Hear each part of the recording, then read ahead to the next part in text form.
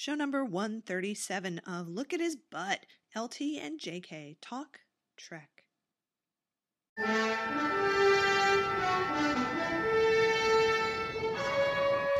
And we're off.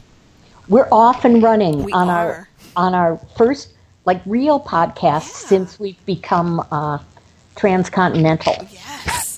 It's so exciting. It is, and we have very exciting news to talk about. We do.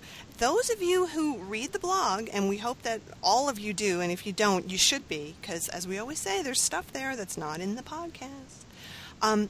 We found out that Impulse is coming out on DVD for real, like a real copy of Impulse on DVD. as opposed to the copies we all have. That's right, exactly. With commentary by Bill. Yes. Which is the best thing in the entire world. That's the only thing that could make that movie any more enjoyable. I cannot wait. It is going to be so good. And I'm sure Will the Thrill is going to be thrilled. Well, I sent him an email. He was very happy to hear about it. This was covered in our new favorite online publication called Examiner.com. And it's our favorite because we got mentioned in it. And also, they're always mentioning Bill. They are. They're in love with Bill. Bill's all over the place there. Everybody is. Who would? That's true. So this was an article, and we've linked to it on the blog, so you can go read it if you want to. That's partially a review of Impulse, but also a little interview with the director. They were screening it in Austin. Austin's a great place, and they do stuff like that all the time. So the director was going to be there while they screened this movie, and the publication took the opportunity to chat with him a little bit. But I also wanted to read a little bit of this article because it's really, really funny. It's by a dude named J.M. Dobies, who's the Austin Classics Movie Examiner. And he knows his movies, and he knows his Shatner, too. Good. Yeah, it's great. So he says... let's see. A lot of people put down Shatner's acting, but he's never boring to watch. Here he puts on an acting clinic, playing a murderous psychopath constantly on the verge of exploding. Shatner demonstrates fear, pain, dementia, demon rage, the whole gamut of unsavory emotions in his own inimitable Shatner way. It's always fun when watching Shatner emote to try to imagine that Captain Kirk has beamed into some sort of alternate reality. Here, Kirk is transported into a metaphysical 70s South Florida, decked out in the finest polyester psycho gear, and required to deal with a pulsing walnut-sized tumor throbbing against the aggression center of his brain. As you would expect, Shatner carries it off with all the wit and aplomb we expect from our greatest living actor. He is. I just love that. So the director talks a little bit about how they made the movie and that they shot it in something like 3 weeks, which just seems incredible. No, they shot it in... Okay, they shot it all in 15 days. Here, I just found it. Oh, you got it? Okay. We shot the whole movie in Tampa and shot it all in 15 days. The thing was that I only had Shatner for 12 days, which made it sort of a complicated shoot. I had to do all of Bill's scenes, then shoot all of the other actors on the last 3 days. Oh, my God. That's amazing. And, you know, half the time that they were shooting Bill's scenes were the car wash and then the very, very long chase scene with the Tina music that we always use, because that just went on forever. You know, we should go visit that graveyard sometime. Do you want to run through it with that music playing? I could bring a tape recorder with us. Yes, I do. But we have to talk about how Bill got cast in the movie. It's just wonderful. So, okay. They just asked him, how did you get William Shatner to do this movie? And he was talking about he and the director, a guy named Socrates. Isn't that great that his name is actually Socrates? They were in L.A., or they were in Miami, and they were going to fly out to L.A. To cast the movie, and they ran into Bill Shatner. And he says, we knew he'd be great for this part. We'd never met him, but we stopped him, introduced ourselves, and gave him the whole pitch right there. As it ended up, we didn't even go to L.A. We made a deal with him right there in the airport. Gave him the script, and he was in. Oh, man. Because when he read that script, he was like, this is it. This is the job for me. I don't think he even read the script. We're talking about the lost years, the really desperate years, and all you had to say to Bill was, do you want an acting job? And he'd say yes. Of course. Wow. I am really just so shocked he didn't get into porn at that point. Well, who knows what was offered to him? I'm sure lots of stuff was offered to him, and maybe, just maybe, he had the presence of mind to turn it down. But I just love the fact that at that time in his life, you could walk up to Bill Shatner in an airport and offer him a role, and he would say yes. You could just pick him up right there in an airport. Despite the fact that your name is Socrates. Exactly. Oh, that's so awesome. Oh, Bill. And we finally got the story about him breaking his finger, and it turned out to be his pinky. Yes. Which sort of explains why he still does the pinky thing and why the pinky thing might be even a little more exaggerated now than it was. Well, the guy doing the interview says to this day his finger is still twisted. Mm-hmm. Yeah. So. It's wonderful. Mm-hmm. I can't wait till it comes out. We're going to have to watch that over and over and over again. Well, here's the thing. From the article, it sounds like he's not doing like a full DVD commentary. Mm-hmm. But apparently the guy had run into Bill again, probably at another airport, and said, we have the footage of when Cicada almost died and you were trying to cut him down and everything. And Bill said, well, come on over to the house and show it to me. So he did. And Bill said, there's no sound. They said, well, no, the sound wasn't recording. And Bill said, well, why don't you put it on the DVD and I'll narrate it. So we're going to get Bill narrating his own heroism. Oh, that's going to be great. Do you think he actually remembers any of that, or is he just going to make stuff up? He's just going to make shit up. Okay, good. That's even better. But maybe at some point, some strange memory will break through and we'll hear something about Impulse, like him going, wasn't Marcy in that? I want to hear him talk about the belly dancer at the beginning of the movie. I want to hear him talk about the clothes that he was wearing. I want him to admit that those were his own clothes, or that he took them. I really do.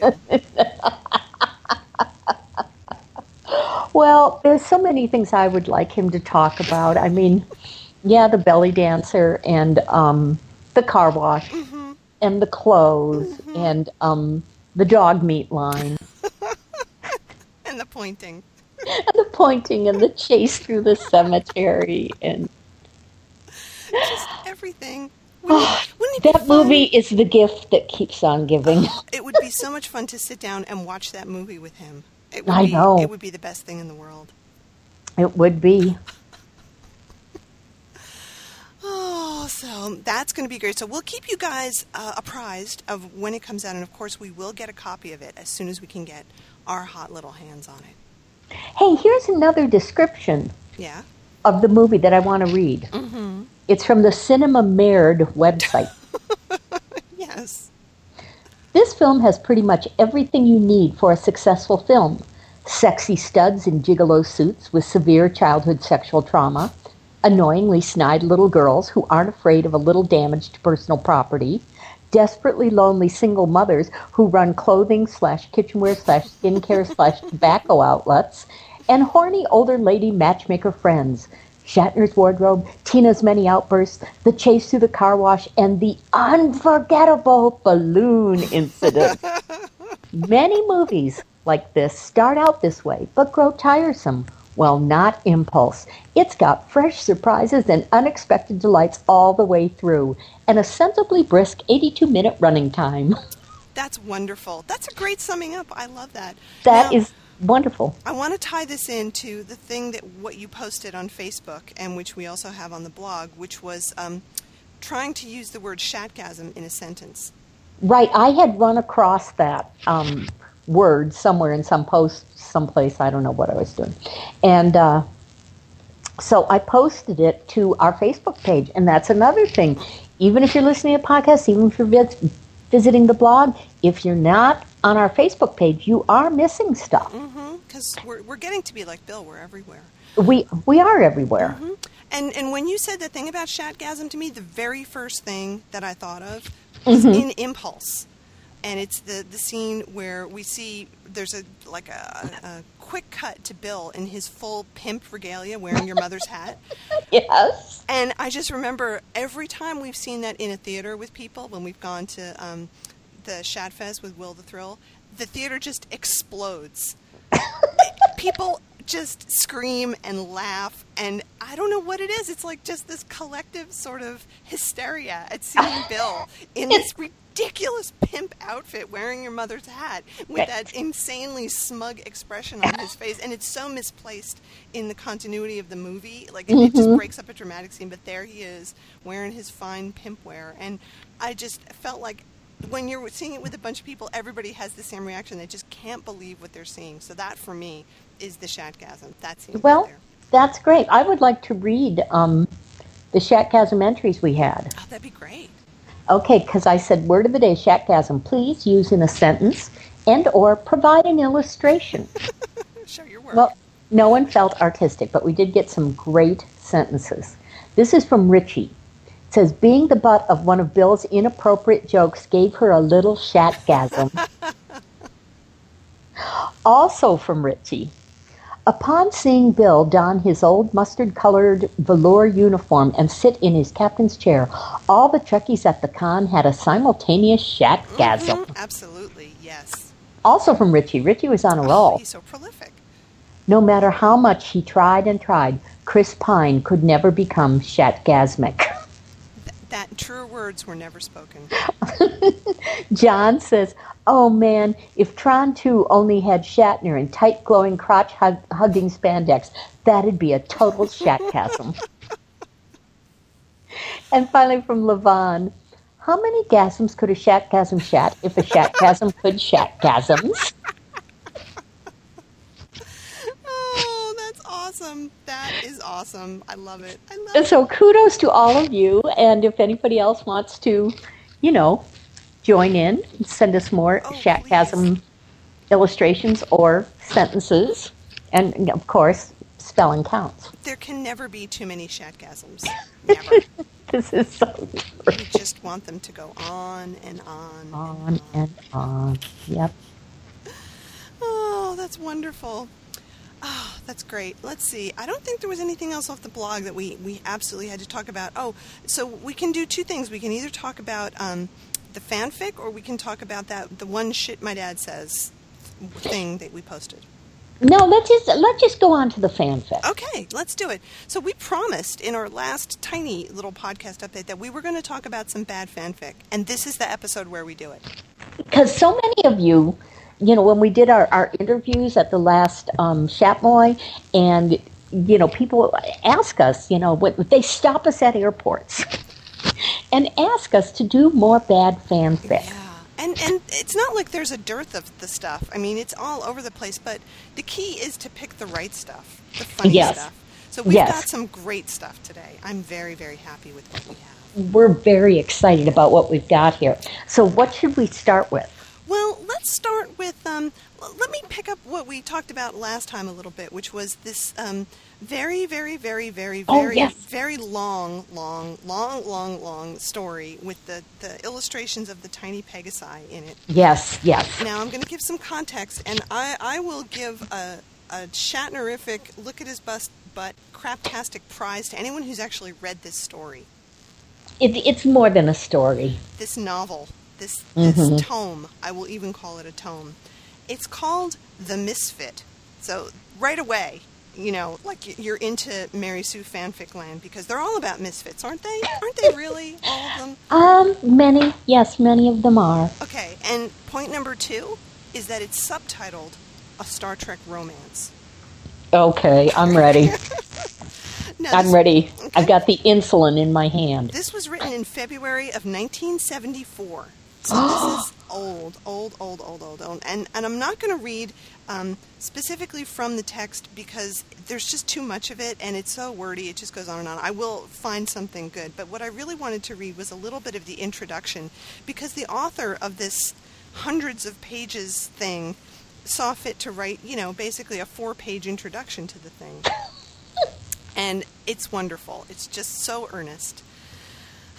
So here's what she says. Dear reader. Love it. I love it already. Did you really think I'd let you start reading this book without asking you to stop for a chat first? Relax. I'm not going to describe my trials and tribulations in getting this into your hands. Those of you who publish fanzines know what I've experienced. Those of you who don't would never believe it. Have you ever read something that had such an impact upon your imagination that you found yourself writing on that same theme? Such was my experience when I first read Norma M. Smith's Stay, which in fact is the story that precedes this, and it's only about 4 pages long. In fact, the story invaded my dreams and continued beyond the point where Norma stopped. Generally, story ideas that come to me in dreams vanish the moment I wake up. This one didn't, possibly because I'd seen a rerun of Journey to Babel that same week. Okay. That dream haunted me, demanding to be written, but my work schedule was so heavy that it was all I could do to squeeze out time to watch Star Trek. Writing was out of the question. Eventually, neglecting my health one time too often put me into the hospital for many weary weeks. Oh my God. What better time to write out that dream and get it off my mind? A very odd thing happened when I first put pen to paper, though. A calm voice seemed to be speaking within the depths of my mind, dictating the plot. I wrote and wrote and wrote and wrote. Indeed, this manuscript provided priceless occupational therapy during a year of convalescence that I consider my personal Gethsemane. Whew. When I had finished the handwritten version, I came to the conclusion that if a voice had been speaking to me, there had been a lot of communication gaps. The manuscript was so terribly rough in spots that I hid it. This is my favorite line. Since I'd begun working as a freelance secretary, I didn't have time to do a revision. I like that. Freelance secretary. Really? However, the manuscript started to haunt me, and I found myself dragging it out to work on it at the oddest times. So she goes on for a bit and tells about all the things that happened to her and how she finally got it. But here's a really good thing. It says, "It's been said that Star Trek fan stories are written by adolescent females who feature themselves with their favorite hero." And then she puts 4 question marks. I'll admit to looking within my own mind and heart for reactions to certain situations. What writer doesn't? However, I've not seen an adolescent for so long that I now have one of my own running around the house. Also, my heroine isn't based on any one individual. She and her history is based upon a composite of people and family circumstances I've observed during nearly 2 decades of life with a husband who works in a very demanding public profession. So that was a big paragraph to say, no, really, it's not a Mary Sue. And, the more you deny something like that, the more it really is a Mary Sue. What do you think this public profession is? I don't know.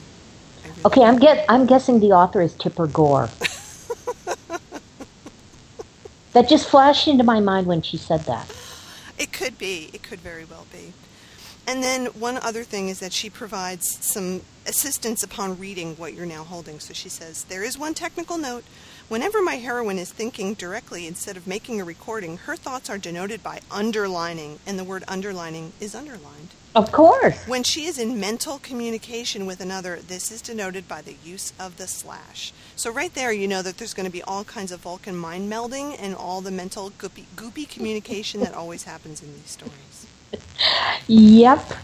I love when stories start out with a glossary of words they've made up and punctuation they've made up and given different meanings to. Yeah. So just to kind of help you along, and then, the obligatory disclaimer that it's not really a Mary Sue story, which means it really, really, really is a Mary Sue story. So you should know that, guys. When you're reading fanfic, whenever you read the upfront stuff for a piece of fanfic, whatever the author is disclaiming and saying, I'm not really writing X, that means they are. Yeah. That's just the rule. Mm-hmm. So if they're saying, this isn't really based on anything that happened in my life, it is. If they say it's not really about me, it is. If they say this character really isn't my favorite, it is. It always is. So you just need to know that. It makes it so much easier when you're reading these stories. So what does it mean if you were to preface your Star Trek story with, this is about me? And it really wouldn't be about you. It would be about the you that you want to be, which isn't really you. Oh, okay. Yeah. So it's this is kind of about me, but not to the point where I'm embarrassed about it, even though maybe I should be. Exactly. So I will try to find, for the next time we read Bad Fanfic, I'll try to find a page to select from here that has some pretty bad writing. But man, is this thing wordy. It's 223 pages, typewritten, single-spaced pages, mind you. Oh, my God, my eyes are rolling just hearing about it. It's badly Xeroxed, and it has an epilogue, and it has all these pictures of the Pegasi and all the rest of it. And the heroine's name is Lorna Mitchell. I don't think she's any relation to Gary Mitchell. I think she was... Is she any relation to Lorna Luft? Maybe. She came from 1969. It's one of those time traveler things. Well, of course. Which is an even bigger clue that it's a Mary Sue story. This is true. So, should we read a little feedback to Bad Fanfic? I think we should. Okay, this one of our we laugh so hard. One of our buddies posted this to a group we're on, and this is feedback to a story, and it was not sent to a story of hers, but she found it somewhere else. Mm-hmm. You are the worst fan fiction writer I ever saw. And that is saying something. I have seen people who fail to utilize extensive vocabulary and a grammatically correct syntax, but their stories, and there is spelled T-H-E-R-E, are far superior to this pathetic crap you call a story. First of all, I despised how you attacked Tom at every possible turn. I can tell that you do not like Tom, but you should think about those of us that do. Secondly, Voyager never encountered the Vidians again until after they crossed over Borg space. You must be a moron if you thought that they did. None of this was funny. It was about as funny as a documentary on the Holocaust. I hated every single sentence in this poorly written garbage. This is a disaster. Period.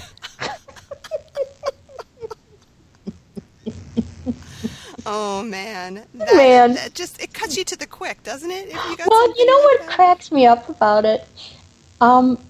I have read bad fanfic and bad real fic.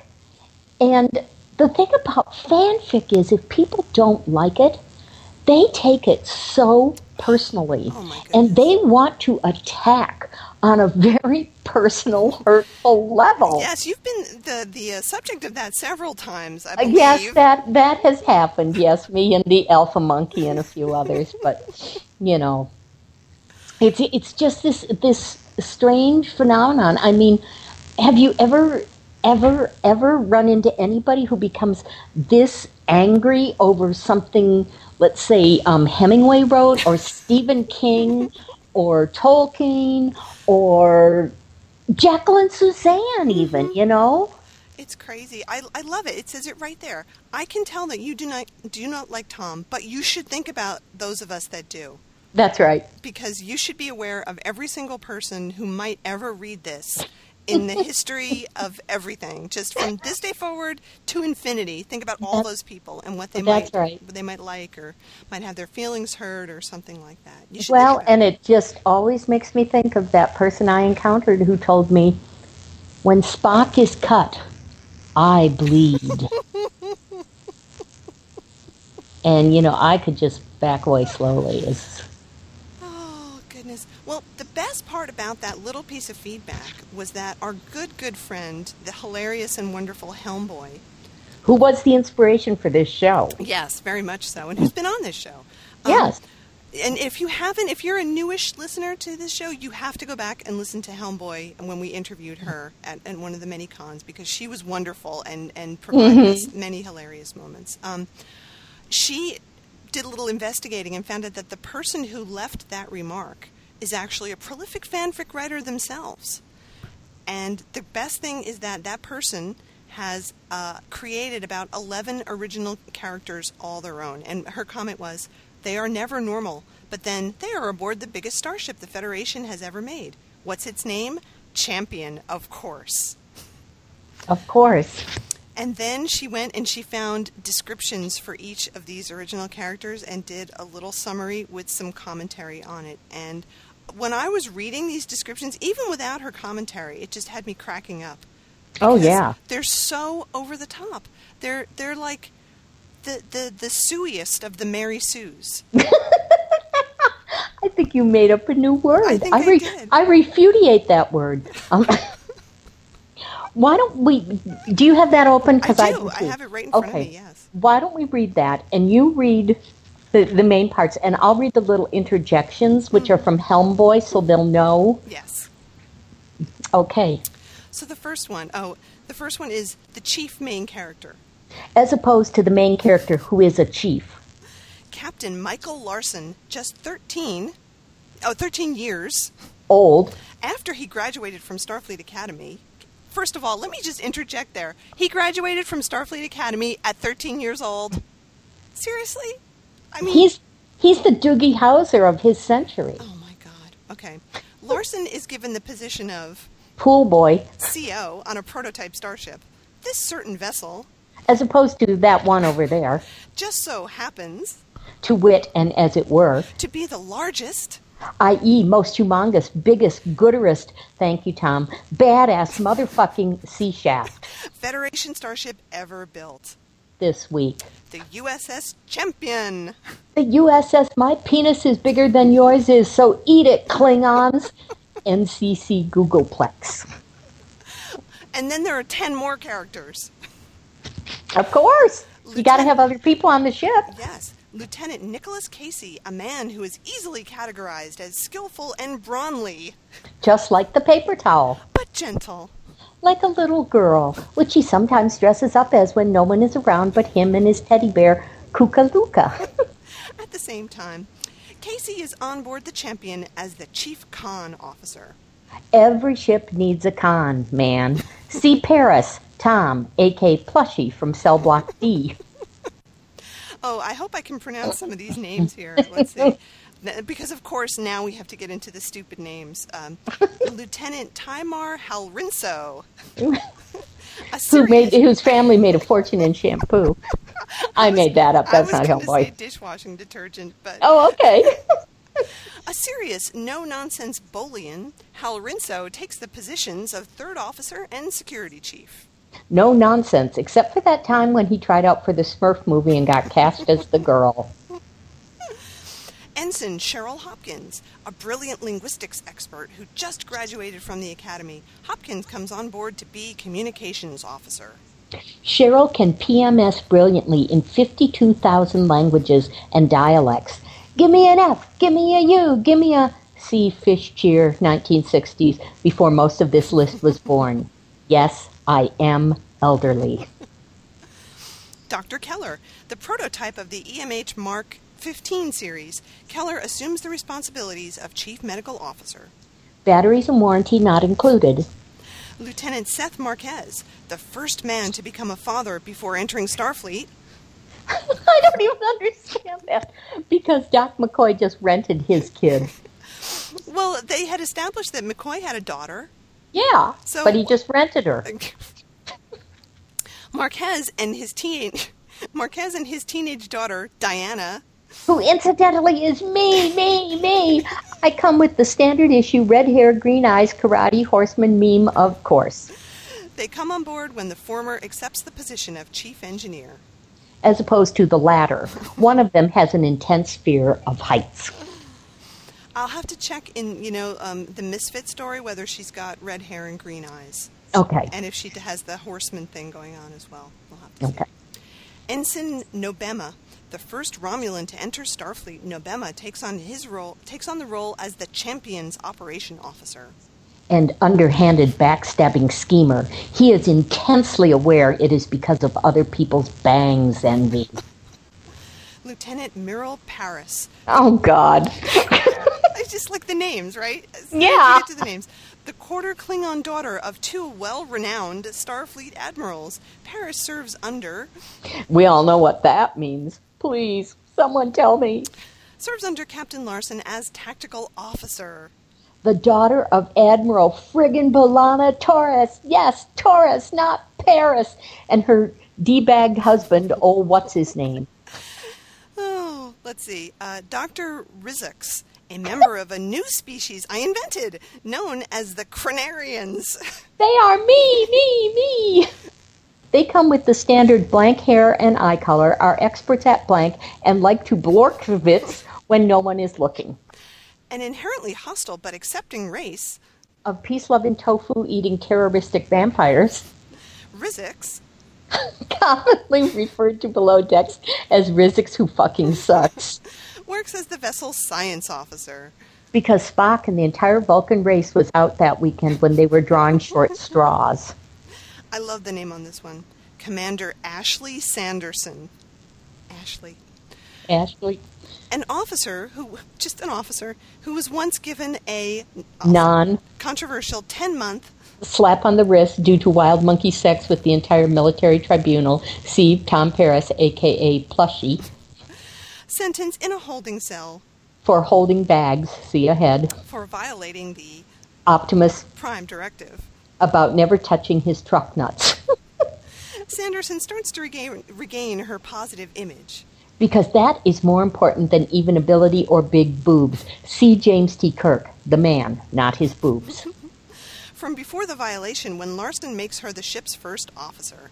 Because every first officer should be someone who violates the Optimus Prime Directive and is a pedophile. See Will Riker and Wesley. Even without Helmboy's comments, it still doesn't make any sense. No. I'm going to read it again. Sanderson starts to regain her positive image from before the violation. Well, that was before 6 weeks later. Yeah, exactly. Yeah, That's okay. One of those. Okay, and then lastly, Lieutenant Commander Patrick Wood. I love this one. Me too. See what I said about Suias? Perhaps, the most intelligent human known to have existed, with an IQ of over 500 points. Wood functions as second officer and counselor. I'm sorry, he should function as fucking God if he's got an IQ of over 500 points. And here's Helmboy's comment. He is a rare person, installing a spare head to hold 300 of those points. Oh, man. Perhaps the most intelligent human known to have existed. So funny.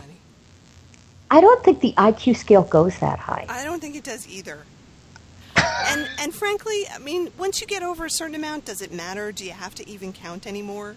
Right, What's the difference between 490 and 500? What was the question you missed to get you a 490 as opposed to a 500? You pathetic piece of shit. You missed a question.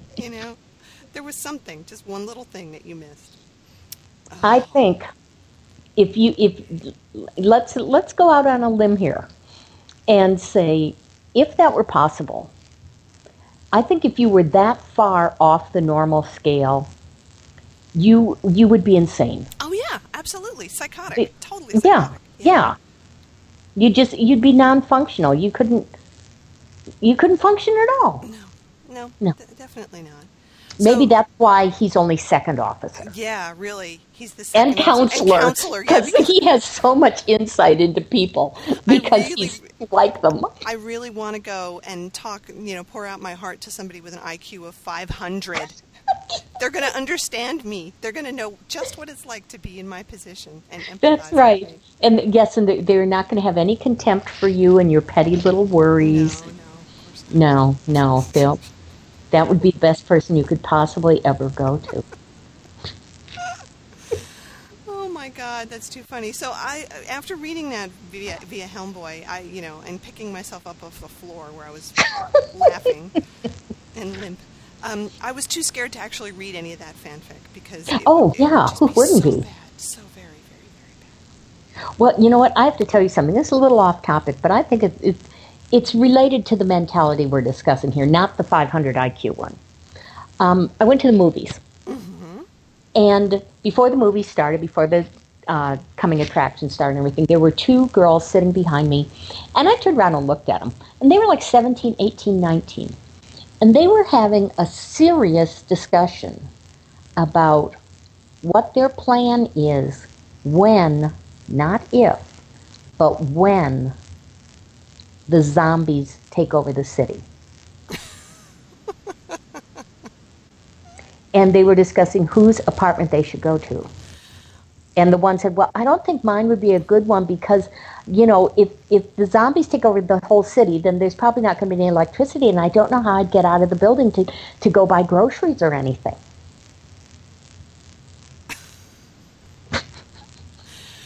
So holding up in an apartment is where you want to be when the zombie apocalypse happens then? Well, and the one said, when they announce that the zombies have taken over the city, I will be so scared. She had to verbalize that because no one would have known otherwise. No, I mean, yeah, you might have assumed she'd have some other wonderful reaction. She'd be overjoyed or she'd be bored to death and go take a nap. But well, speaking for myself, I don't think I'd want to be in an apartment when the zombies came. I think that would be a bad place to be. Okay, what do you think is the good place? The Armory? On a boat in the middle of the ocean? Either of those options would work for me, honestly. Okay, well, I'm glad you have a plan, because I don't. Because It's not really a plan. It's just more of an idea. Okay. Okie dokie. Yeah, it's less of a plan and more of a, I'm not going to be in someone's fucking apartment waiting for them to come and break down the door, and fending them off with my central vacuuming. Yeah, because that's just not going to happen. Yeah, that's true. I could throw knickknacks at them. I mean, all you really could do is hope that you're in an apartment that's up, like, several floors, and then, like, kind of lead them to the edge and push them off or make them run off or something. Yeah, that might work. Might work. But then they just keep coming back. It would be like a zombie treadmill. Well, these girls seem to know a certain amount about how you can kill zombies. I didn't quite catch the detail. Oh, well, that's good. Yeah, they're prepared. Well, a little bit anyway. And I have to take points off, though, for being prepared for something that's never going to happen. Do you think they had some inside information? No, I don't. Oh, okay. That's good. I'm glad. I think they are late to work or to school or whatever every day because they do not have a plan for what if the train is late. But they do Which does happen. But they do have a plan for when the zombies take over Chicago. Yeah, I see. All right, that's good. I just am praying that they're not, like, pre-med. If they're thinking that much about zombies, probably not. Let's hope. Yeah. Well, listen, I think we should take a little break. Okay. And then I think that we should come back and read the other fanfic that you have, that you physically have. Yes. Okay, so we're gonna take a little break. We'll do all the stuff, and then we'll come back. Okay. Space, the final frontier. These are the voyages of the Starship Enterprise. Its 5-year mission to explore strange new worlds, to seek out new life and new civilizations, to boldly go where no man has gone before. We say it all the time, but I'll say it again. We love hearing from you.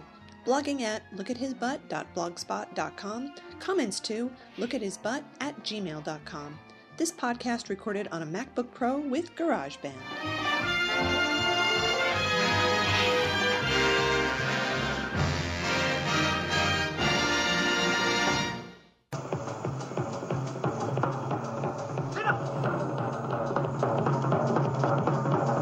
Come back here!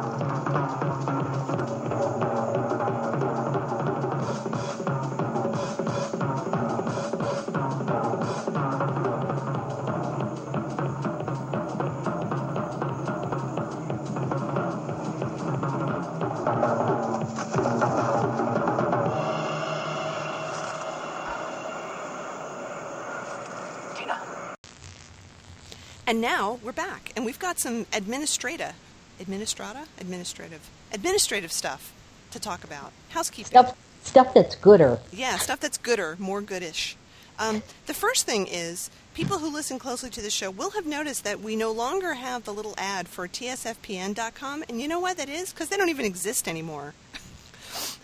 lame. It's lame. I just recently found out that they dissolved themselves a while back, and I just never paid any attention to it whatsoever. So they didn't send you anything? They didn't send me anything. It's just like... So we've been associated with a non-existent entity. We have been. So now we're not That's anymore. Humiliating. It is kind of... I feel stupid. I feel very stupid. But you know what? That means we're the survivors of a dead network. We are.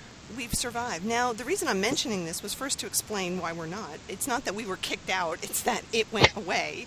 Yeah. And to ask our listeners if they know of any other similar sorts of podcasting networks that you think that we should be a part of, because we'd be perfectly happy to associate with some association if there's some promotion to be done and if it seems in line with what we do and it's humor-oriented or Trek-oriented or Shatner-oriented or whatever. But we're not averse to being into another network, but I just don't know what's out there, and honestly, I don't really have the time or energy to look around and find one that looks right for us. So I'm just throwing it out there to the listening audience. And while we're throwing it out there, we know you guys never do your homework, but we keep asking you to. Here's another one.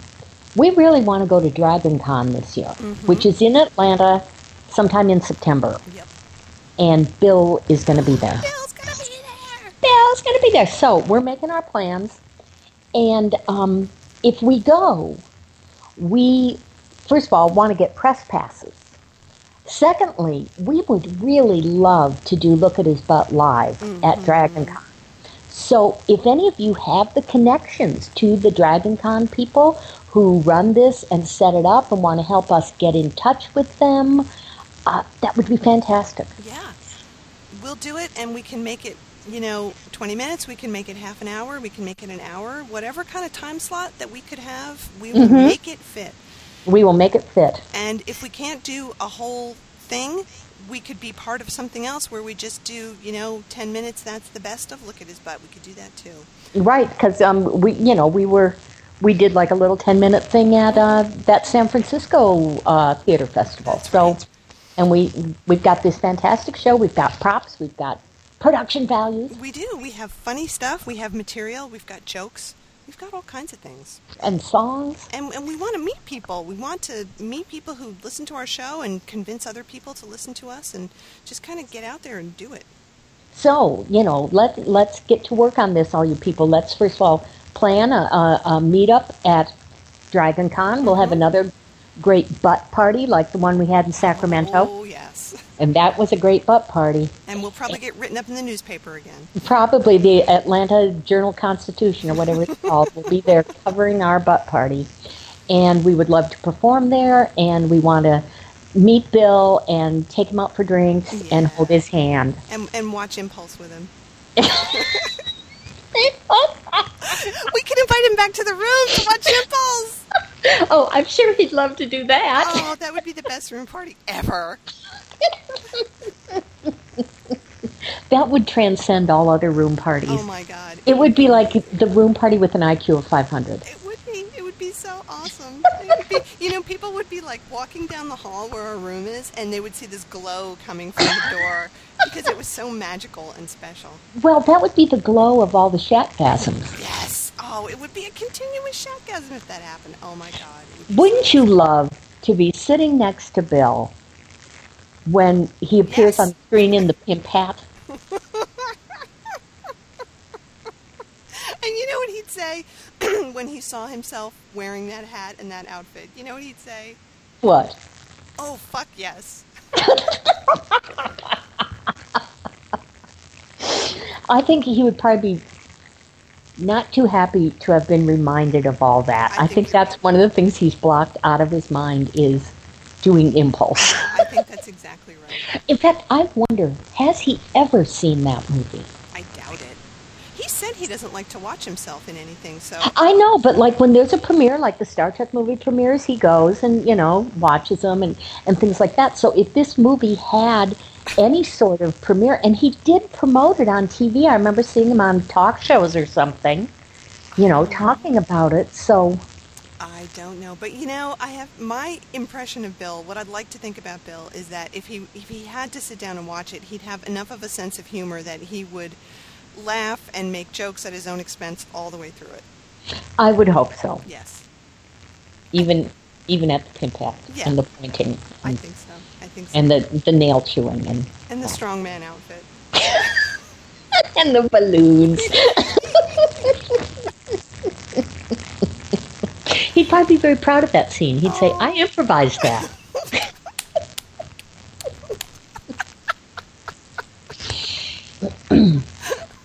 Sorry, that's so funny. Moving along. Okay. You have something else to read, don't you? Yes, getting back to our bad fanfic. This is one of the worst fanfics ever. And there used to be a site called God Awful Fanfic, where they would, just a minute, I'm going to adjust my mic a little, where they would post these things. And it was very controversial because, if something of yours was posted, obviously you would be very upset. But it was certainly entertaining for those of us whose material wasn't posted, although we may have deserved it. But this is just so amazing, and it's not all that long. It's like 4-5 pages. We'll see how far we can get into it. This is called Origin of the Telepathic Children Invaders by Cats. Space, the final frontier. I knew you were going to say that. ... And out in space, there was a sun. It used to be a normal sun, but one day a large meteor decided to visit the sun, and the visit was so violent that the sun splashed its essence outwards. Near the sun was a small planet. This planet used to be full of life, but the splash was so intense that it drove deep into the little planet, taking everything on the planet with it. And now we have too many asterisks to count, which signifies change of scene.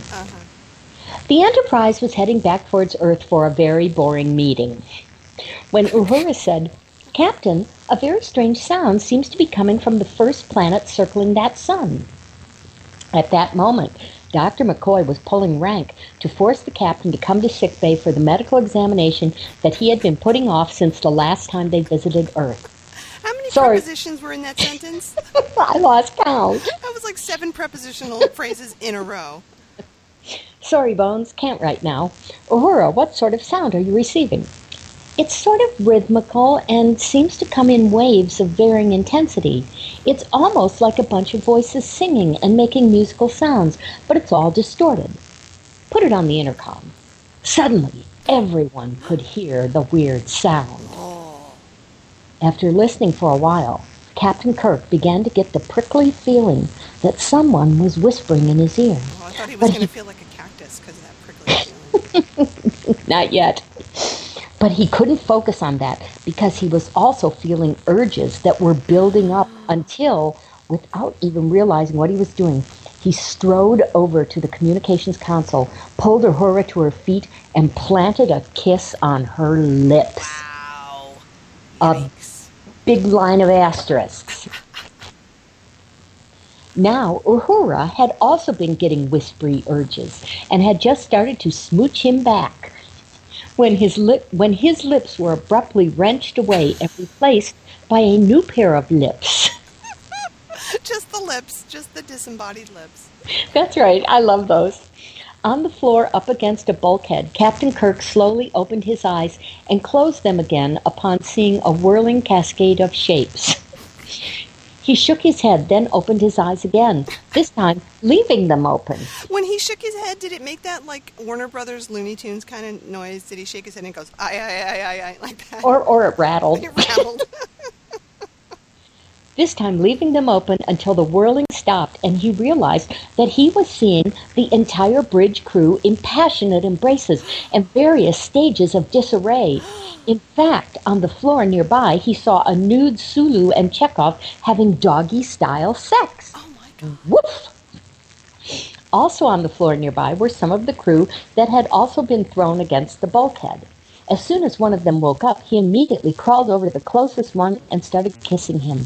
It was then Captain Kirk realized that with all the raunchy behavior going on, he couldn't hear a single thing. It was as if a light bulb went off in his head and made him deaf. He remembered the weird music and the feeling that came over him, the feeling that made him kiss Uhura. Uhura. Captain Kirk slowly got up, steadying himself against the wall. He looked around, but did not see her. His head was still a bit woozy, so he slowly shuffled over to communications, and then he saw her. She was kneeling on the floor with Spock, and they were both nearly undressed. Finally, it all came together for him. It was the sound. That strange music with the whispery undertone must be causing all this emotional activity. That was why he didn't feel it anymore. He didn't hear the sound. Captain Kirk leaned over the communication console and switched the speakers off. All around, the crew that had been so intensely passionate suddenly pushed away from the one they had been with, looking startled and embarrassed. Especially Sulu and Chekhov, who scrambled to get their clothes back on.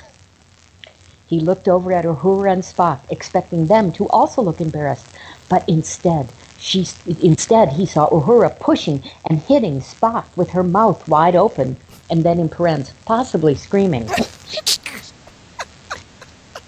And can looking... Can we just pause right there? Just because this is the writer of the story who isn't actually sure what's happening. I think that's best. Oh my God. Okay, go on. While Spock, instead of releasing her, was actually pushing her down onto the floor and ripping off the last of her clothes. Kirk called Spock's name and grabbed Spock's arm. Spock stopped and looked at Kirk with the enraged eyes and face of one in the deepest throes of Pon farr. It's the Pon farr. Spock, possibly roaring, grabbed Kirk and lifted him up, intending to throw him across the room.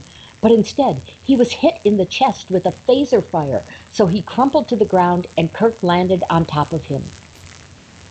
Later, in sickbay... Yes, go ahead. A concerned Captain Kirk was hanging about.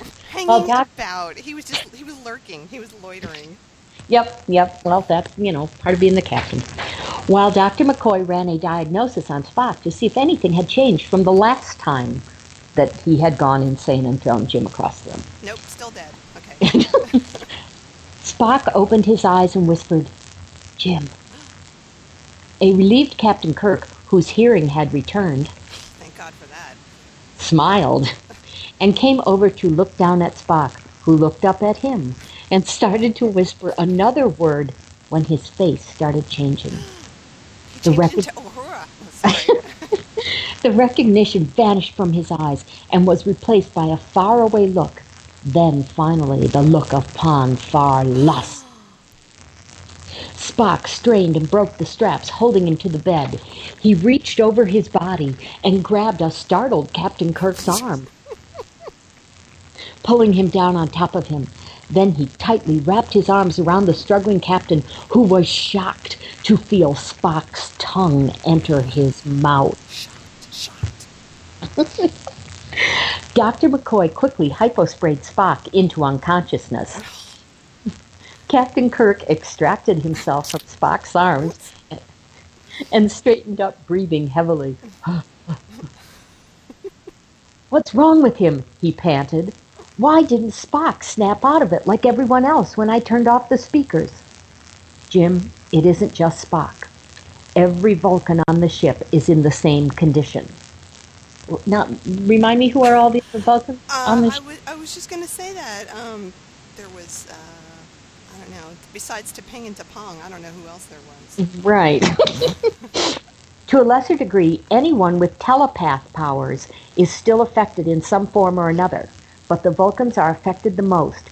Apparently, the libido is stimulated to such a degree that the only driving thought is to copulate with the first living object they see of any size, shape, or form. So, does that mean like plants? I don't know. I don't even want to know what that means. Okay. That's horrible. Captain Kirk sat down heavily on the nearest chair. He just flopped. flopped down. And did it, like, collapse under him? He rubbed the back of his head while his brain struggled to come up with a solution to this dilemma. Then he stopped rubbing as his eyes brightened with the idea that popped into his head. Bones! The telepathically inclined are still affected, even though we can't hear that music. I believe I already said that. Don't you see? They weren't affected before we heard that music. Captain Kirk pushed the intercom button and told Chekhov to reverse the engines. Reversing engines, sir. Let me know when we reach the point where Uhura put that music transmission on the speakers. Aye, sir. Captain Kirk stood and stared at Spock, who was starting to wake up. Just like before, he seemed normal for a moment. Then the overwhelming desire took him over again.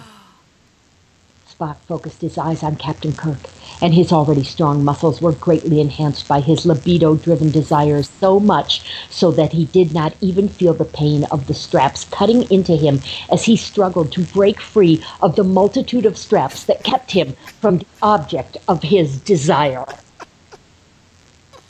That was quite a sentence. That was. Whew. Wow, I'm tired. Dr. McCoy turned to ready a hypospray as Spock broke free of the straps one by one. Captain, we have reached the spot you wanted to be notified about. Should we stop? No, keep reversing until further notice. That whole description of Spock, like breaking free of the straps one by one, it totally reminds me of the scene in Young Frankenstein when he's on the table and he breaks free of the straps one by one. I think that's exactly what the author was trying to evoke there. I think so. Yeah. Spock broke through the last strap, then jumped off the medibed. The medibed. And before you could blink, Captain Kirk was in his grasp. Dr. McCoy came up behind Spock with the hypospray in his hand. A part of Spock must have remembered the last time and kept his senses alert, because this time he lashed backward with his leg and hit Dr. McCoy in the pelvis region, thus putting him out of commission for a while. What happened to Chapel? Where is she during all of this? I don't know. I don't know. She's fucking a plant. Okay. Captain Kirk started to call Spock's name, but couldn't because of the intrusion of a tongue. The disembodied tongue. Eventually, Spock retrieved his tongue. Oh, God. Does it really say that? Yes. Oh, my God. Yes. Oh, that's so horrible. Oh. It started ripping off the clothes of his desire. The clothes of his desire, really? Yeah. Oh, he retrieved his tongue. Oh, my God. Okay, sorry. Captain Kirk managed to get an arm free and hit Spock in the face. Thank God. So it sort of started with Spock grabbing Kirk's startled arm or whatever it was before. and now it's just moved on to loads and loads of disembodied parts. Yep. All of it. Every single thing from now on is going to be disembodied. Okay, just wanted to check. Okay. It only seemed to intensify Spock's clothes-ripping efforts. Kirk hit him again and called out, "Spock, snap out of it. It's me, Jim." Spock faltered for a moment, then started ripping off his own clothes. "Spock, don't you remember me? It's Jim. Spock, think about what you're doing. Spock."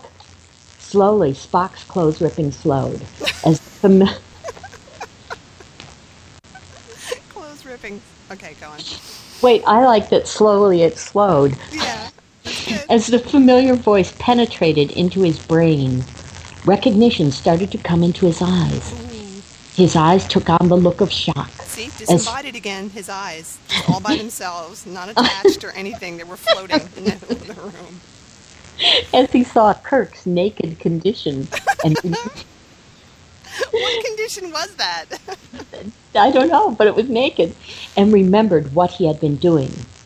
Slowly, Spock stood up and got a blanket for Kirk, who quickly wrapped it around himself. Then they both checked on McCoy's condition. Now we have a whole bunch of asterisks again. Is that supposed to be like passage of time or something? Yeah, I guess. As the Enterprise warped away, they left behind a circle of warning beacons around the planet. For most of the crew, the only thing they took away were some embarrassing memories, while those telepathically inclined and their enforced partners had more to live with and try to live down. A few of the crew apparently liked the experience so much that they started doing it on a regular basis and eventually married. The thing that puzzled Dr. McCoy was that every woman who had copulated with a man while enthralled by the planet became pregnant. ... Even those who were not genetically compatible. But the most puzzling thing of all was that all the babies looked the same, and none of them looked like their parents. That's it.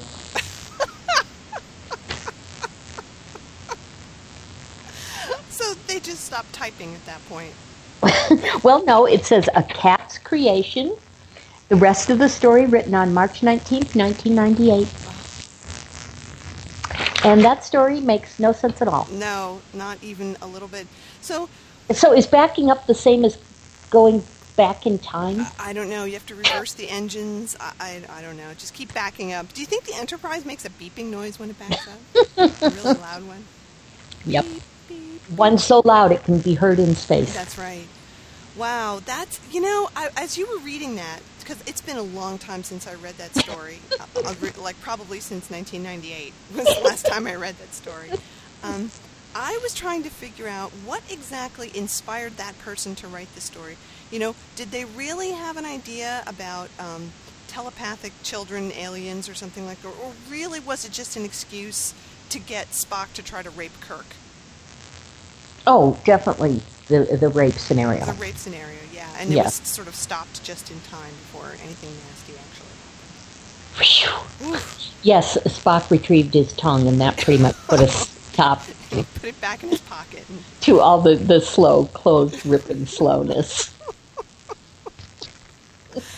Oh, that's just so horrible. Oh, what a horrible story. Oh, my God. Well, the thing that I love about the horrible stories is they never make sense. No. I mean, cause and effect, it's even less, they have less responsibility to cause and effect than a Roadrunner cartoon. There's a lot of cause and effect in a Roadrunner cartoon. It has a lot of internal consistency, I think. Right, internal consistency. Yeah. Consistency really isn't the strong point of people who write fiction like this, I would say. Neither is spelling. No. Just stuff sort of happens. Yeah. And then whatever, and then it's over. And I always think about that when they get to the end. It's just that they got tired of typing and said, all right, I'm done now. It's over. Well, I do like that this, although it has a spooky ending, also has a happy ending that some people got married. They got married. Isn't that nice? Because it wasn't that bad that, they were being raped or whatever. And it was okay later on. Yeah. And nobody was traumatized, and, they didn't all have to go for counseling with that guy with the 500 IQ. He's not on their ship. Oh, he's on the my champion. penis is bigger than yours, so suck it, Klingons. Oh, man. I love bad fanfic. Oh, thanks for reading that. Thank you for doing such a wonderful I reading. am so glad I found it. Because when I went looking for it and it wasn't on the net anymore, I was crushed. But I had printed out a copy at one point for some reason. So smart. So very smart. Well, yeah. And handy. It is true that God Awful Fanfiction is gone, and everything that was ever there is gone. So who knows? I mean, now that GeoCities is finally gone, I think a lot of the stuff that was there was only ever posted there and will never, ever be seen anywhere ever again. Dark in the net again. Yeah. Was God Awful Fanfic where the story was that started out with Legolas on the beach in Hawaii? I don't know if that was there or whether Helmboy just found that somewhere. And that was brilliant. I love that. And then they went to Walmart after. Yeah. Wow. I wonder if people are still writing Lord of the Rings fanfic. Maybe that's over now. Well, yeah, this is the strange thing is the cycles these things go through. Mm-hmm. And whatever the hot thing is at the moment, that's where the fiction is going to be. Yeah. Well, I have some friends who write Harry Potter fanfic, and they're still going way strong, even though the books are over, because the movies are still coming out. Right. And I'm sure there must be a bazillion Twilight stories, because I'm sure of that. There have to be. Well, I kind of think, too, and I could be wrong, but it seems to me that Harry Potter sort of marks a generation the way Star Trek did for us. Mm-hmm. And it's quite possible that is going to be a strong enough fandom to keep going even when no new material is being presented or produced. I think that's right.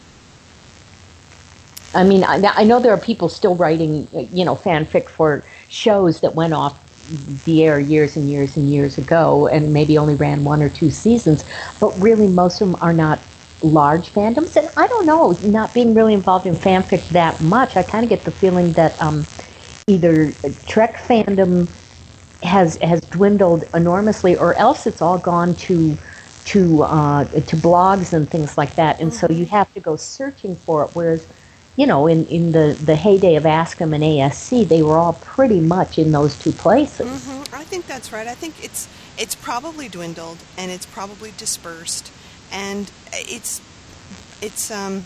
balkanized. It's just broken up into niches, and everybody finds what they have as their little niche, and that was it. And that they're not really interested in reading outside of it. Which, that's fine, I guess. In the old days, you didn't really have a choice, right? Because there were only, 2 places where you could go to read stuff. So basically, you just read everything that was there, and you got a taste of everything. Yeah. And I think it sort of spurred on a lot of creativity, too, that you were exposed to things that normally you would not have been. Mm-hmm. If somebody was going on and on about a TNG story was really, really good, I would read it, even though I wasn't a TNG fan. I never or rarely read Voyager or DS9 simply because I had watched so little of them, and I found you cannot read fanfic if you have not got a certain level of exposure to the source material. Mm-hmm. Yep. It's just impossible. Completely agree. Yep. Well, I want to just fill you in. As we've been chatting, I was doing a little bit of Googling, and there is, in fact, a whole website devoted to Lord of the Rings fan fiction. Okay, that's reassuring. Yeah, and it's all being updated. And let me just read you a summary of one, because it goes to show you that the same bad fanfic gets written over and over and over. Oh, goody. So this is called Taming the Wild, and it's rated NC-17. Summary: she was born with only one purpose, to fight. But when Legolas tries to harness her, she finds it difficult to submit for the sake of their love. She must stay true to her namesake. Oh, man. You know what that reminds me of? Yes. The Simpsons episode where Lisa gets a pony. Yeah. And somebody says, wow, she's really tamed that pony. And then Milhouse says, but who could tame her? Exactly. I might have to read this story just to see how bad it is, because the first chapter is only about 6 paragraphs long. Oh, good. Oh, wait, let me read the first paragraph. This is so bad. No. You're going to kill me. I'm okay. Sorry. Okay. So it's called, whatever I said it was called, Taming the Wild. And the first chapter is called Not This Day. Okay. Legolas was merely an elfling, 10 years of age, when he first met Ravaniel. Right from the start, he did not like her very much. Today was his day, not hers. You see, today was Legolas's beginning day, and also the day Ravaniel was born. He glared at the tiny infant lying in the bassinet. It was just not right. No other elf in Greenwood shared the same beginning day as his. He was a prince, after all. As he looked down on the sleeping babe, his mind began to wonder how this happened. That's right, all by itself. And then he has a little chat with his dad, Thranduil, and it goes on from there. I like the idea of elves with a bassinet. I do too. In the forest, probably woven out of ivy leaves or something. No, it's made by an offshoot of the Keebler elves. They're the only productive elves in all of Mirkwood Forest. Oh man, it's so bad. So each of these, the second chapter is a little bit longer. It has some really, really long paragraphs in it, and it just keeps going on and on like that. Oh, chapter 3 is called "What's in a Name?" That's clever. I've never heard that before.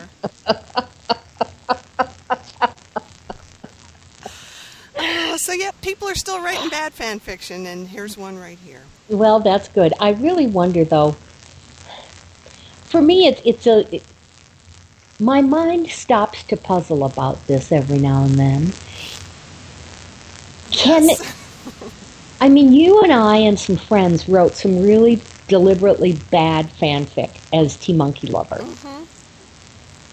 Is that worse than genuine bad fanfic? Can you exceed their badness? I don't know. Because you know what I think holds us back? We're all actually storytellers. Uh-huh. And so as bad as our monkey fanfic is, it all makes a certain amount of internal sense. Mm-hmm.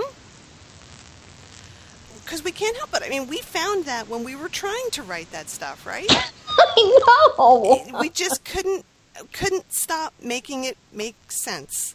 I mean, we could, use all the bad spelling and make up our own words and all the things about Mike Nesmith, their leader, and always referring to them all by their full names and, the whole thing and switching POV and tense and everything else. But still, at the heart of it, there was a story. Yeah. A stupid story, but it was a story. Uh-huh. Whereas this, like the telepathic children invaders, has skipped over so many meaningful things that might have at least, held it together. Yeah, there's no there. There's no story at all. No. By the way, our T-Monkey Lover stuff was at GeoCity, so it's not there any longer. If you search for T-Monkey Lover, it comes up. It's hosted in a couple of other places, but the actual horrible site that we built. No, it is, because I saw it today, but it has a thing on it saying this is an antiquated site. Really? And it's brought to you by the antiquated site people or something. That's right, because but it was a GeoCity site, so yeah. But I remember it's still got that great stuff like click on your favorite sleeping monkey. Yeah, I had so much fun when we were building that. It was hilarious. Putting in all the blinky stuff and all the really bad animation and oh yeah. And we wrote like 6 or 7 stories. We did. It was so funny.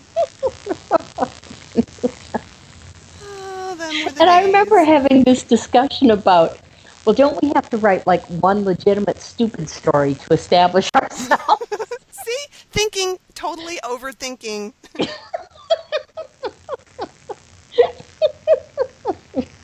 Yeah, how can we join this horrible club?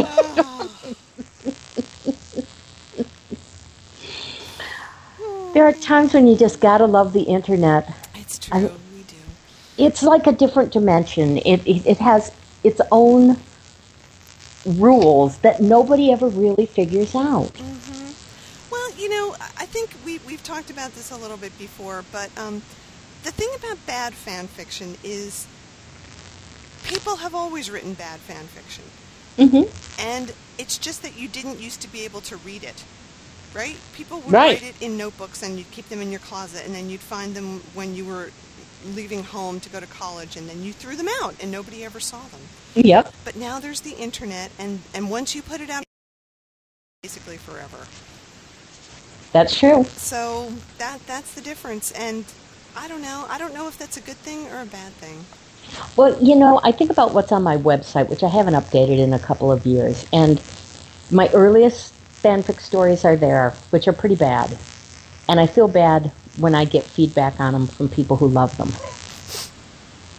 And I think, God, I should take that crap down. And then, I think of Stephen Sondheim. Because somebody recently dug up some stuff he had written when he was like 14. And was producing it. And he said he actually thought about, he looked at the music and he said, there is some stuff of value here. I could maybe fix this up and everything. And then he realized, these are my baby pictures, and you don't retouch your baby pictures. And so I kind of leave it there, even though I hate the idea that if people go to my site and read just those things, then that's who they think I am as a writer, and it's like, oh no, but... Oh, well, but, all that stuff the baby picture comparison is really apt. It's a snapshot. Yes. It's the way you were writing, and it's the community that there was at that point in time. And that's a good thing. I'm glad that it's preserved. Yes, it is. It would be sad if it went away.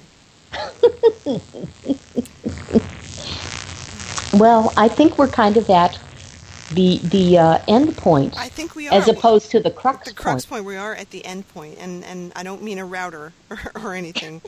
It's the end point here. But anyway, well, I hope you guys have really enjoyed that, because I certainly enjoyed all of that bad fanfic. It's just so refreshing. I love visiting bad fanfic every now and then. I do too. It's like a high colonic for your brain. It is. It really is. And you laugh and you feel better, and yeah, it's all good there.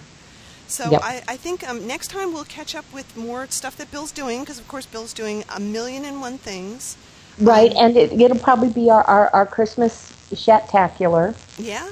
That'll be coming up. It'll be coming up soon. And there's just 1,000,000 more things. So in the meantime, you guys, help us get to Dragon Con.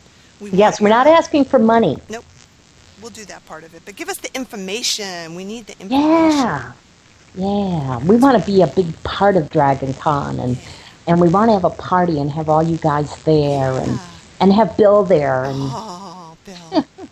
And maybe, by then, that'll be September of next year. If the DVD of Impulse is out by then, we will be bringing it, and we will absolutely invite everybody to come to our room and watch it, because it'll be awesome. That'll be great. It will be fantastic. We'll bring the technology to make it possible to watch a DVD in our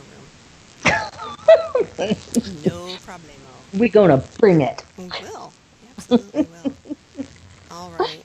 All right. Well, good night, listeners. Good night, everybody. Send us email, keep reading the blog, all that stuff that you always do. Bye. Bye.